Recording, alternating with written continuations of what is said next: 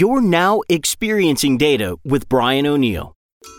Experiencing Data explores how product managers, analytics leaders, data scientists, and executives are looking at design and user experience as a way to make their custom enterprise data products and analytics applications more useful, usable, and valuable. And now, here's your host, the founder and principal of Designing for Analytics, Brian O'Neill. I'm really excited to share my chat with Dr. Andrey Sharapov today from Lidl, the large grocery store chain in Europe. Andrey is a data scientist. I met him at Predictive Analytics World while we were speaking there, and he told me that he was quite interested in removing the black from the black box concept that goes with predictive models. This is called explainable AI or XAI, and I think this has a lot of relevancy to designing good decision support tools and good analytics that people can believe in and will engage with. There's obviously been a lot of talk about this area, whether it's from a compliance perspective or an ethics perspective, or just a customer and end user experience perspective. Being able to tell what models are doing and how they're deriving their predictions has value on multiple different levels. So without getting super into the technical side of this, we're going to talk about how explainability within machine learning and predictive models has relevancy to the design and user experience of your software applications. So here's my chat with Andrey. Hey everyone, welcome back to Experiencing Data. This is Brian, and I'm happy to have Dr. Andrey Sharapov from Lidl. Did I say that right? So Lidl obviously is a not obviously, maybe to our American listeners, people that don't live in Europe, but is it Lidl or Lidl, the grocery store chain in Europe? It's Lidl. That's what Hi, everyone. Welcome to the show, Andrey. So you're a senior data scientist at Lidl. Tell us about your background. What are you doing over at? What are you doing with grocery data? Yeah. Hi, Brian, and thanks for having me on the podcast. Yeah, as you said, Lidl is one of the largest retailers in Europe. So we have more than 10,000 stores, and we obviously have quite a lot of data that we're trying to put to work at the moment by building various data products. So for instance, we try to create decision support tools in order to help our action planners or promotion planners to make better decisions. On the other side, we're automating various processes like, for instance, auto disposition, which means ordering of goods automatically for all the stores. Yeah, a lot of other use cases related to marketing and everything that has to do with business at Lidl, more or less. I'm excited to talk to you about a particular area of interest that you have, which is explainable AI. But before we get into that, I'm curious. So it sounds like you've touched several different aspects of the business at Lidl with some of the data products that you're creating. What's hard about getting that right? Not so much from the technical standpoint and the engineering and the data science piece, but in terms of someone's doing the purchasing, right, of the carrots, and someone's doing the planning of the promotions. Tell us about that experience and how you go about getting those people the information they need such that they're willing to use your analytics and your decision support tools to actually make decisions. Can you talk to us a little bit about that? Yeah, sure. So as you've pointed out correctly, these days it's not really much about technology or data crunching, but more about kind of weaving together the relationship between data scientists and the business in order to get a buy-in from the actual users. Let me maybe just say a little bit about how we worked on our first data product, the one that I created. Well, of course, not alone, with the team. Yeah, we went through a lot of struggles, kind of trying to figure out what data scientists do, or do we need data engineers? And then at some point, we've got product owners on the team, the people who actually talk to the business in the language that the business understands. We also got, business people on board as advisors for the project, so to say. So the product that we built is called a planning tool, so to say, right? So every week, these people, the operational people, plan a promotion, say, for a certain date in the future. And they have to take a certain number of decisions, take into account conditions of the market, weather, time of the season, and a lot of other things. then come up with a number in order to, a number to order. The sole purpose of the tool that we built was to make their work more efficient in a sense that they could not only produce better results in terms of accuracy, but they could also learn about the market themselves, because we created a certain plot, for instance, elasticity curves, and they could play with the price and see, okay, if they make, I don't know, price too high or too low, and how much the ordering quantity would change. So that was the main idea behind the product. I guess most companies have the same problem of trying to onboard the business users. And the main sort of idea or the main way of thinking, okay, we have AI in that, so they will certainly use it. Okay, let's just do it. Well, but it looks like it's not that easy, right? So, and we went through this experience of learning that, okay, although we have the coolest algorithms in our system and have the coolest people working for us as data scientists and engineers, it totally doesn't mean that the final user will use the product. The ways that we tried to convince them was by building fancy user interfaces in terms of, making it more beautiful, so to say, right? But nonetheless, they were not very convinced. As far as I know, the operational people are really hard to convince, because maybe the majority of operational people try to use such tools in order to execute certain tasks very fast. Right? They don't have a lot of time to try to learn what's going on, but rather they would like to, do a few clicks and the job is done, and then they move to something else, right? And in our case, since it was a lot of machine learning, a lot of predictions, there was this problem of trust to the system, because although they could use it in this way that I've just described, that, okay, they could just do some clicking and then complete the task within, 15 minutes maybe. But nonetheless, they were hesitant to use it because there was, this lack of trust to the system. They would question why the prediction is maybe a little higher than they expect or a little lower.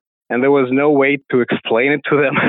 Well, you basically say, okay, it's an algorithm. And so this aspect was, I guess, quite crucial, because in their mind, they also have a certain number of rules that they follow when they do the planning, right? So this is basically a kind of an invite for the next question, so to say, about explainable AI, that we try to show the end users, various types of explanations later in order to kind of gain more trust from their side.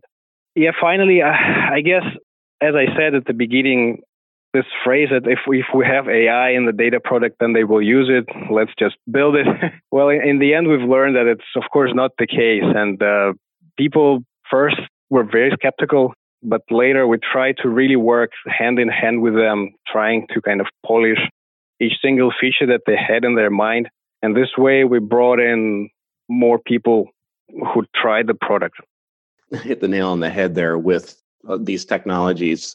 Whatever's new, as we talk right now, AI is definitely high on the hype cycle, and the assumption, that it's not magic sauce, right? You don't just kind of stick it into the cake and then all of a sudden everything is solved. You still need to map these technologies to fit the tool into the way the customer wants to use it. So in this case, did you guys ever look at did you model the way the tool does your modeling? Is it based on how, for example, a purchaser, all the factors that they were, using, whether it was at the calculator or some kind of manual process in Excel? I imagine that they had some kind of recipe that they would follow to do this prior to you doing any type of AI or machine learning to help with that decision support. So is that how you helped, get adoption to be higher? Is it modeled on that, or were you looking at other data? I'm curious, especially around if there's experience, or maybe, I don't know if you'd call it bias, but there might be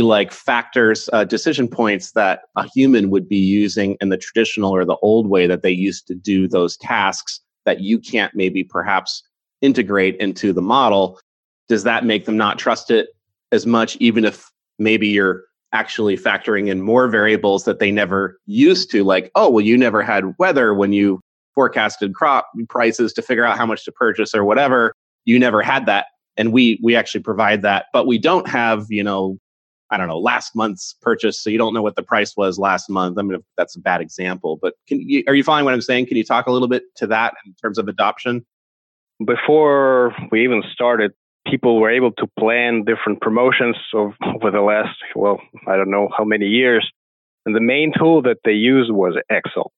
People with a great number of years of experience, they put together all these data sets for themselves, and they've developed a certain kind of a tactics for how to approach the planning, so to say, right? And don't forget, Lidl is operating in about 30 countries, and each country has its own secret sauce, so to say, how to do the planning.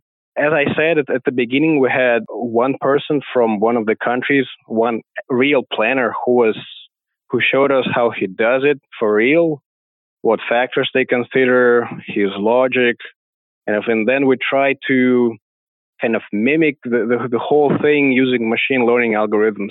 And of course, machine learning can take into account a lot more different factors than human planners. But nonetheless, the results that we got were, of course, slightly different because, human planners, it's impossible to get the same number for a human and a machine learning algorithm. And then they would always kind of say, okay, why is it so lower than I expect? I need to understand why. And then, again, the only answer we had at the time was, okay, because the model said so. And that was certainly not enough for them. Just recently, we developed quite a good relationship with Polish planners, and they had very similar concerns. So they tried the tool, they liked the tool, but again, for them it's somewhat hard to get the trust to start trusting the system immediately, right? They tried to plan some promotions, and it was fine for them, but for some of them, they got unexpected results, and here where you you hit the wall, right? They start asking you all these for all sorts of contrastive explanations. What if it was different? Then what would have happened? And without explainable AI or any kind of explanation of your machine learning AI, you just cannot go forward with them, right? This is how I would put it. I do want to get into that, the explainable AI piece. I'm curious, though, you mentioned Lidl's in 30 countries. So, like, for example, the purchasing department here, are there really 30 different recipes that are valid, and or there are cultural distinctions in the way stock is purchased for stores in Germany versus Poland? Or is it just that these heuristics or the models for doing this were kind of organically born in different ways in each place? So are you guys trying to centralize that, or are you creating unique models that are you trying to map it on to, like, in order to get the Polish buyer to trust us, we need to show that our model is based on the way they were doing it, even if it's a different model than we use in Germany or Italy. Like, can you talk a little bit about how you make those decisions and how you keep that trust that people are going to still use these decision support tools? Yes, as I said at the beginning, each country has its small kind of a feature when they do the planning of promotions. And Lidl is currently developing various tools in order to standardize this process, but it is kind of an ongoing thing. Like with any, person, be it a promotion planner or, I don't know, a bank teller or whatever, right? People are usually they tend to oppose changes, right? They just don't buy it in many cases. And it takes quite a lot of time in order to convince them that, okay, this is the right way to do things, that this is, something we're suggesting you a new way that is not really new. It's just kind of more generic, so to say. Yeah, nonetheless, they usually say that, okay, we have this one data point that it must be everywhere, otherwise we just don't take it.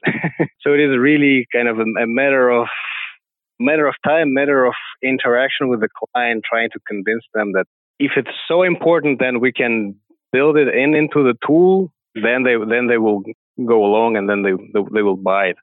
Or on the other hand, try to convince them that it's not important, and okay, then maybe at some point they will get convinced.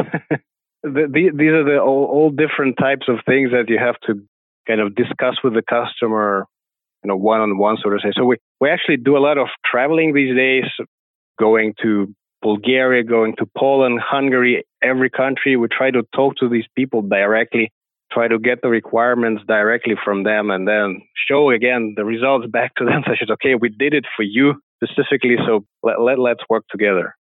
I think it's great that you're going out and doing that, one-on-one, research with your customers, because that's another way to just build support, is when they feel like they're being included in the process and you're not imposing a tool, but you're actually modeling a tool based on them. That's another way to increase engagement. I'm curious, do you find that the unique countries, the managers or whoever ultimately makes the decision on what tools or what model is going to be used to make the final decisions, are they interested in look, Italy factors in, the weather, or they factor in this thing that we never thought to do, or we never really gave it that much weight, like maybe we should do it that way? Is it kind of 30 independent recipes, and then you guys have been generalizing that based on kind of the variables that you find have the most impact on the quality of the predictions? And is that like shared and the countries are aware of what each other are doing? Or is it more like, yeah, that's nice, but Poland's different. We want to do it this way and we know it's right? It depends. I mean, sometimes there are certain legal things that we have to take into account that are not quite transferable across different countries. So these things, we just cannot take them into account because then the tool becomes too specific for each country.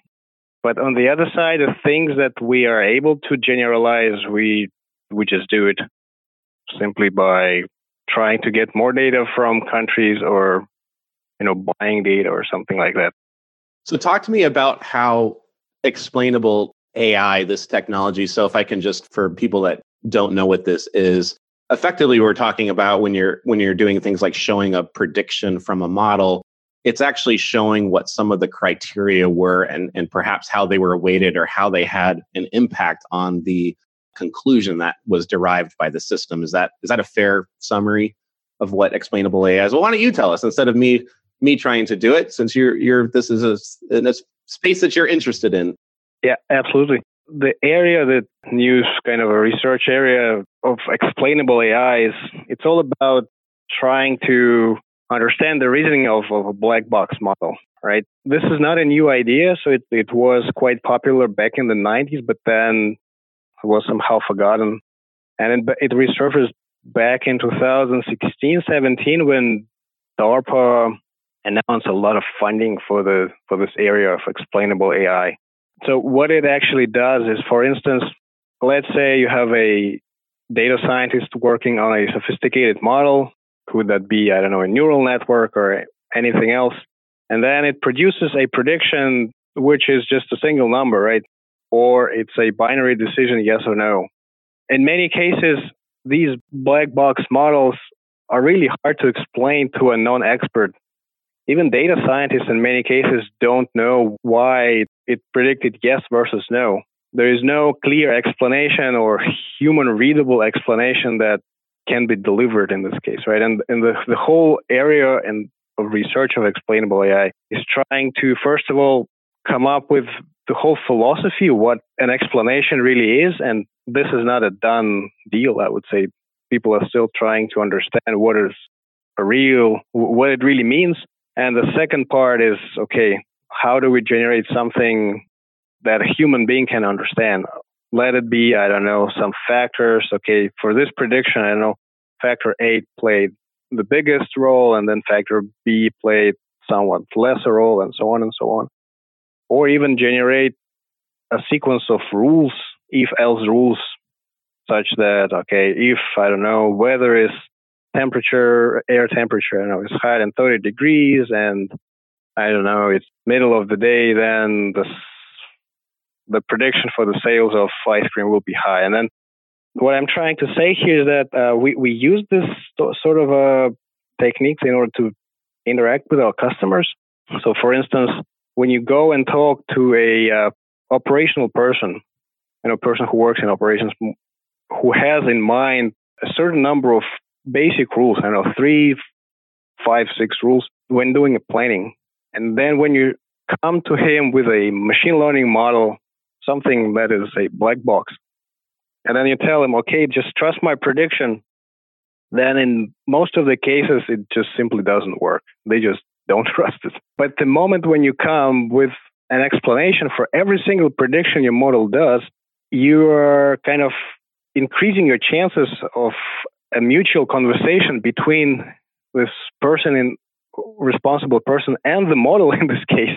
So for instance, if the model predicts, I don't know, sales 1, 2, 3, 4, 5 for the May of June, and then it says, okay, why is it 1, 2, 3, 4, 5? And then you say, okay, it's because if temperature, well, not temperature in this case, probably it's too far, but I don't know, if regular sales in June are greater than 2, 3, 4, and I don't know, it's May of June and something else, and then this person can relate these if-else statements to something that he has in mind when doing planning himself. This is where this kind of the eureka moment happens, so to say, because they see that the model is reasoning in a similar way as they do it. And this way, the level of trust certainly goes up. And then they're willing to try it even more. And I'm aware of, similar stories. For instance, Yandex has been in the business of building similar tools for their customers, and they also have explanation modules.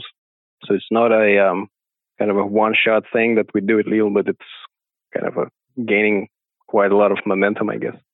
And I think that's natural, that trust and engagement is likely to go up if you have this in place, right? Because as you said, people can see that the tool is modeled on the work and the tasks that they want to do. And it's not imposing a magic answer completely based on, it's kind of like saying, hey, none of your experience for the last 10 years of running promotions at Lidl matters anymore.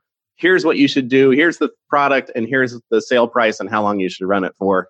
And I think it's just a human nature. There's a natural tendency to not want to trust that, wow, my whole job and these activities I do are completely replaceable by a magic box. But when people start to see how it's actually a decision support, I think it's natural that trust goes up.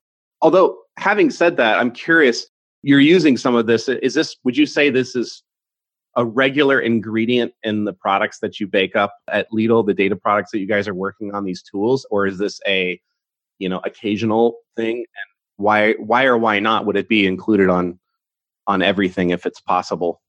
Well, there are different cases. So certainly explainable AI is not something that you should or must use in every situation, but I'm a great believer in decision support tools and human-in-the-loop applications.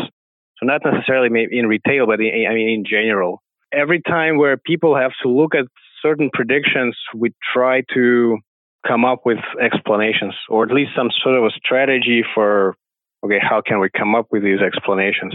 On the other side, these techniques are very useful when you do debugging of machine learning models. So even if you're not planning to show this explanation to anybody in the business, you're still benefiting quite a lot when you're actually developing a machine learning model by using these tools. Sort of just to throw in a few words, kind of you can avoid all sorts of overfitting in your model, or removing some funny features that actually make your model unstable, and so on and so on. So I think the main point here is that in order we build things, models, but we don't really understand a lot of what is really going on inside when they make predictions. So it would be really sad. That's the main idea. I hadn't thought of it that way, but I could see how, even as a debug, it could be useful, as you're trying to improve the quality of the decision, the advice that the tool is generating. Do you find that, maybe, I don't know if you have any data, or even if it's just kind of qualitative in nature, but having included this on any of the products that are at Lidl, do you find people trust, like once they've seen that, like, the model there's some explainability behind, the predictions that are being made, do they tend to still pay attention to all of that going forward? Or is it more like, oh, I can see that, Andrey and his team factored in, whatever data, last month's purchase data plus our competitor data. And that's what I always do. And now that I know that he always does that, I don't really need to see that every time. I'm not going to second guess as much as I used to. I'm going to kind of trust it now going forward. Or do you find that the explainable AI, that portion of the UI is actually an integral part of using the tool every time? Are you following what I'm saying? It's kind of that, do you start to ignore it over time, or do you really do customers see that as like an ongoing useful aspect of the interface? The thing that we don't have the explainability built into the user interface at the moment. We kind of we have it as a more POC kind of. We show it on demand more or less, but we don't have it as a default feature. Like certainly this should be working in the way that you described. I've actually read a few papers recently about the effects of explainability. Sort of the people were tested through, don't remember exactly the test setup, but the point that the researchers were making was that the accuracy of predictions in a human, so within this realm of human in the loop applications, does not go up. So whenever people use a machine learning model that makes a prediction, yes versus no, it altogether the performance of this blend, human and machine, does not go higher, but significantly that they could prove it. But the trust into the system goes by 20% higher than without any explanation.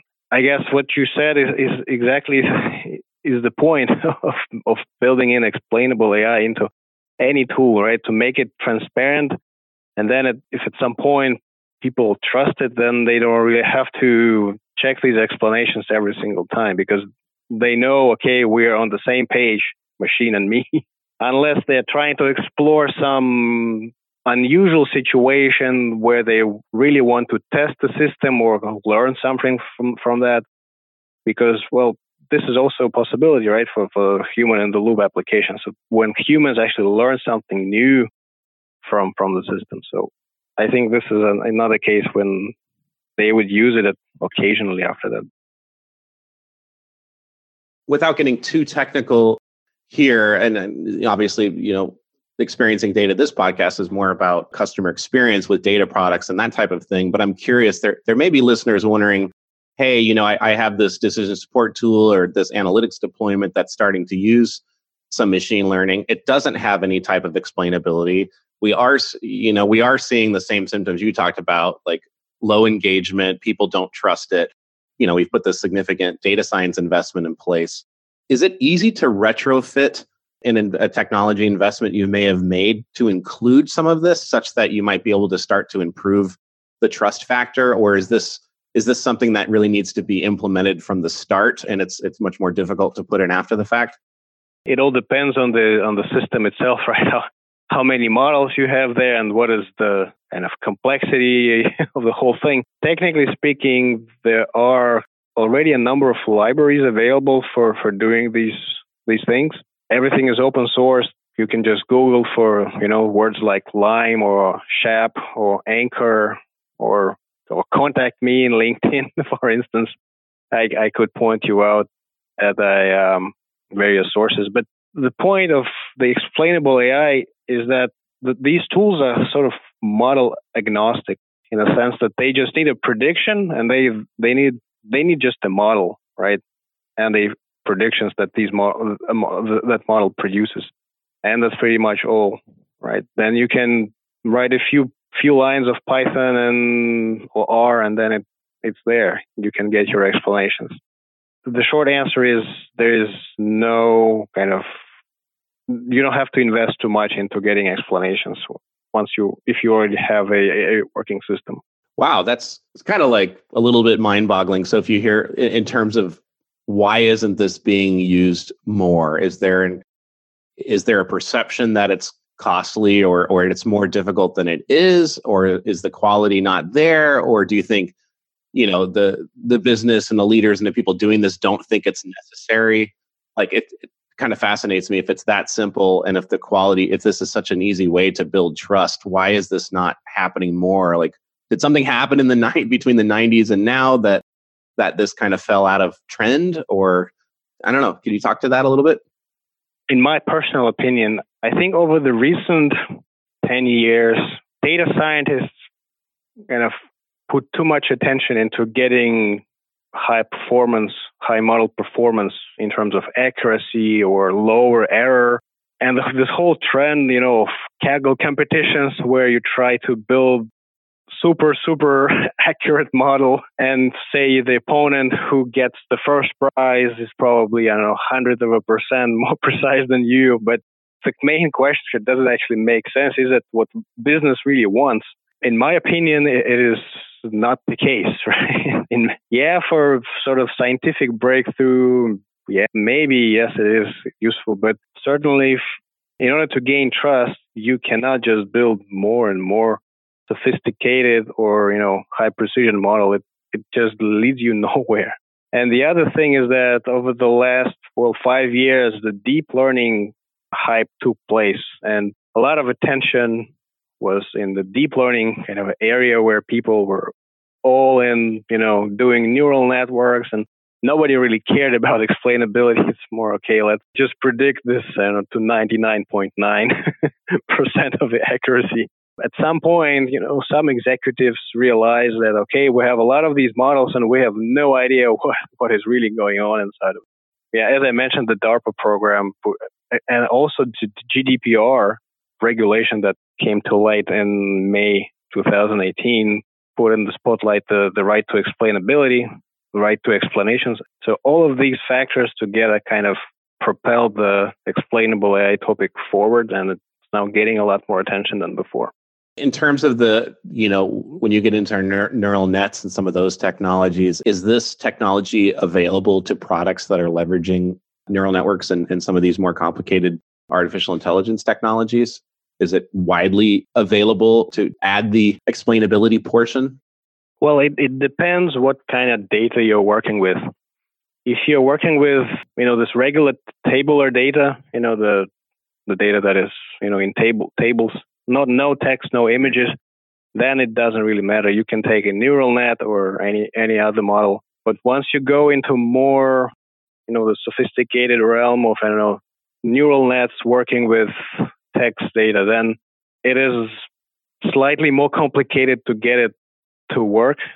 But it's still possible, right? So the packages like Climb or Shap it's very interesting what they do actually. For instance, if you try to, say, classify legal documents or medical documents or, say, fake news classification or anything, right? Yes versus no.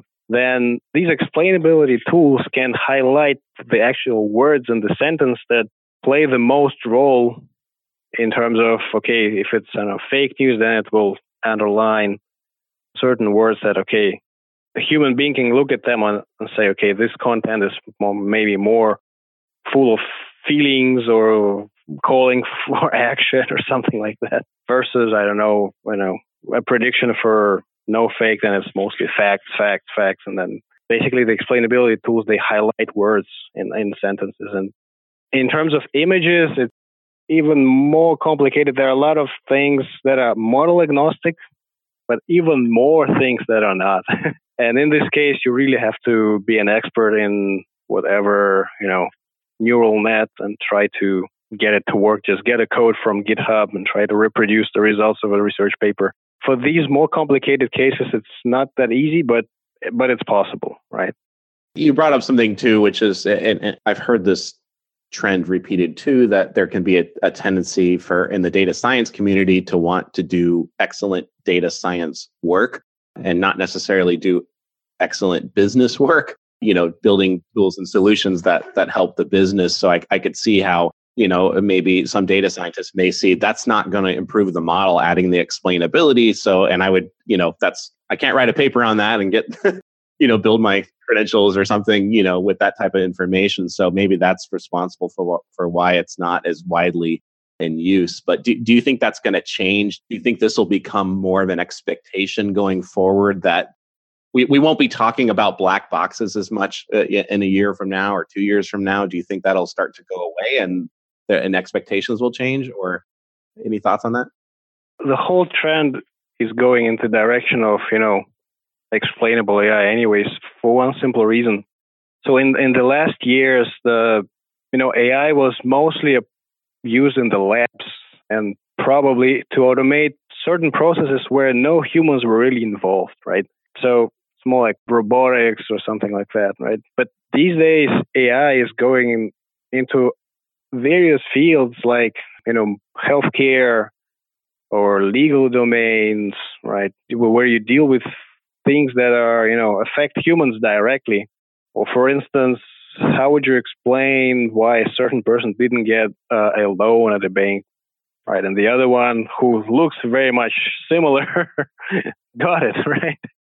So there are a lot of questions that are coming up these days because AI is touching upon some, points where humans are personally involved, right? Because, we don't really care how some robot is moving goods at Alibaba warehouse. I mean, do we need explainability for that? Yeah, maybe it's a really, really sophisticated model, but I don't care. I get my goods, I order them, and that's it, right? But whenever things, go into the direction of, some social interactions or things that affect people directly, or say these high-stake decisions, then interpretability and explainability is a must. So, and I think many people would probably choose a model that is maybe not as exact and accurate, but explainable versus something that is extremely accurate, but okay, sometimes it can kill you, right? It's this kind of a logic here.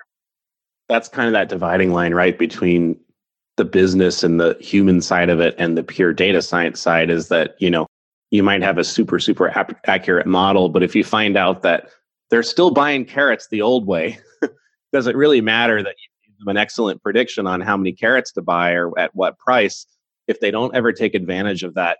All that investment is kind of thrown out the door. So from a business standpoint, an acceptable model quality with a highly trusted interface and user experience might be the better business decision, even if it's not the best, model quality from a pure math perspective. So I think that's important stuff to consider in all of this as we build these tools. This is awesome. This is really, it's actually exciting from a design perspective to hear that this is available as kind of a tool that we can implement. Obviously, there's context matters, and you have to look at particular domains and particular types of data and all of that. But it sounds like something that, as part of our toolbox, it's something that we should be leveraging regularly when possible, especially if we're talking about human in the loop, tools and decision support tools, as opposed to, as you said, the Alibaba robots. Yeah, absolutely. Get my book or my shoes or whatever I ordered. So, do you have any just on this topic here, like kind of as we wrap up here, any advice for broad level advice, for people that are kind of looking to jump into this on making efficient data products? And it doesn't have to be just about explainable AI, but just from your experience at Lidl, maybe a mistake that you realized and you changed and how you're approaching your projects and building these tools. Any advice for people? I guess the only advice I would give to anyone who wants to build a product that is used is to go to the people and ask for the actual requirements. Try to involve the end user at the earliest stage possible. I think this is the only way to succeed in the end. And I mean, this is how, startups fail or succeed, right? You have to kind of really understand what you're doing. And I think, so at Lidl, we've kind of cleared the way from, zero to hero over the last 3 years, and we've learned it the hard way. The more you interact, it doesn't really matter to the people, because data product is a piece of software that has, machine learning inside of it.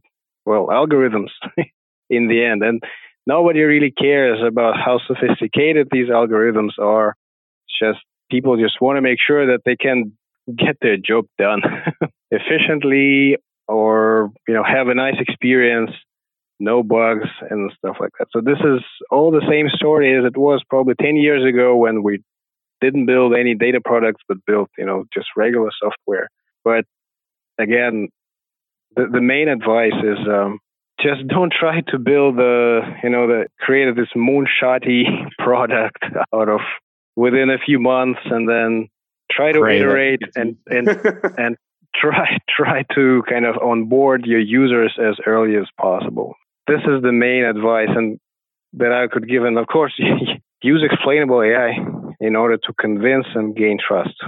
This is a must in my view. I mean, of course, in the cases where you have to do it, I mean, not in the cases where, someone is doing something and no one can see him.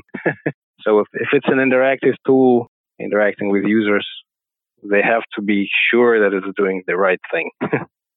Great advice, and people that have been on the Designing for Analytics mailing list and the Experiencing Data podcast have definitely heard this advice beaten into the ground many times about getting out there and talking to people early in the process to inform what you're doing and not working in isolation, because that's almost a sure way to produce something that people aren't going to use because it's full of your own bias about how things should be done, and it's not informed by what your customer wants to do. So good words, good parting advice. Where can people find out more about you? Are you on Twitter? Do you have a website, LinkedIn, anything like that? Well, I'm posting quite a lot on LinkedIn, and I have a group dedicated to explainable AI. It's called Explainable AI-XAI. Everyone who is interested in learning more, you feel free to join or contact me through LinkedIn. I don't tweet much on Twitter, and my presence is mostly on LinkedIn at the moment. Great. Well, I'll definitely put those links to your profile and to the Explainable AI group on LinkedIn in the show notes. So, wow, this has been really great, Andrey. It's been great to talk to you, and thanks for coming on Experiencing Data. Thank you, Brian. Thanks for inviting me. We hope you enjoyed this episode of Experiencing Data with Brian O'Neill. If you did enjoy it, please consider sharing it with the hashtag #ExperiencingData. To get future podcast updates or to subscribe to Brian's mailing list, where he shares his insights on designing valuable enterprise data products and applications, visit designingforanalytics.com/podcast.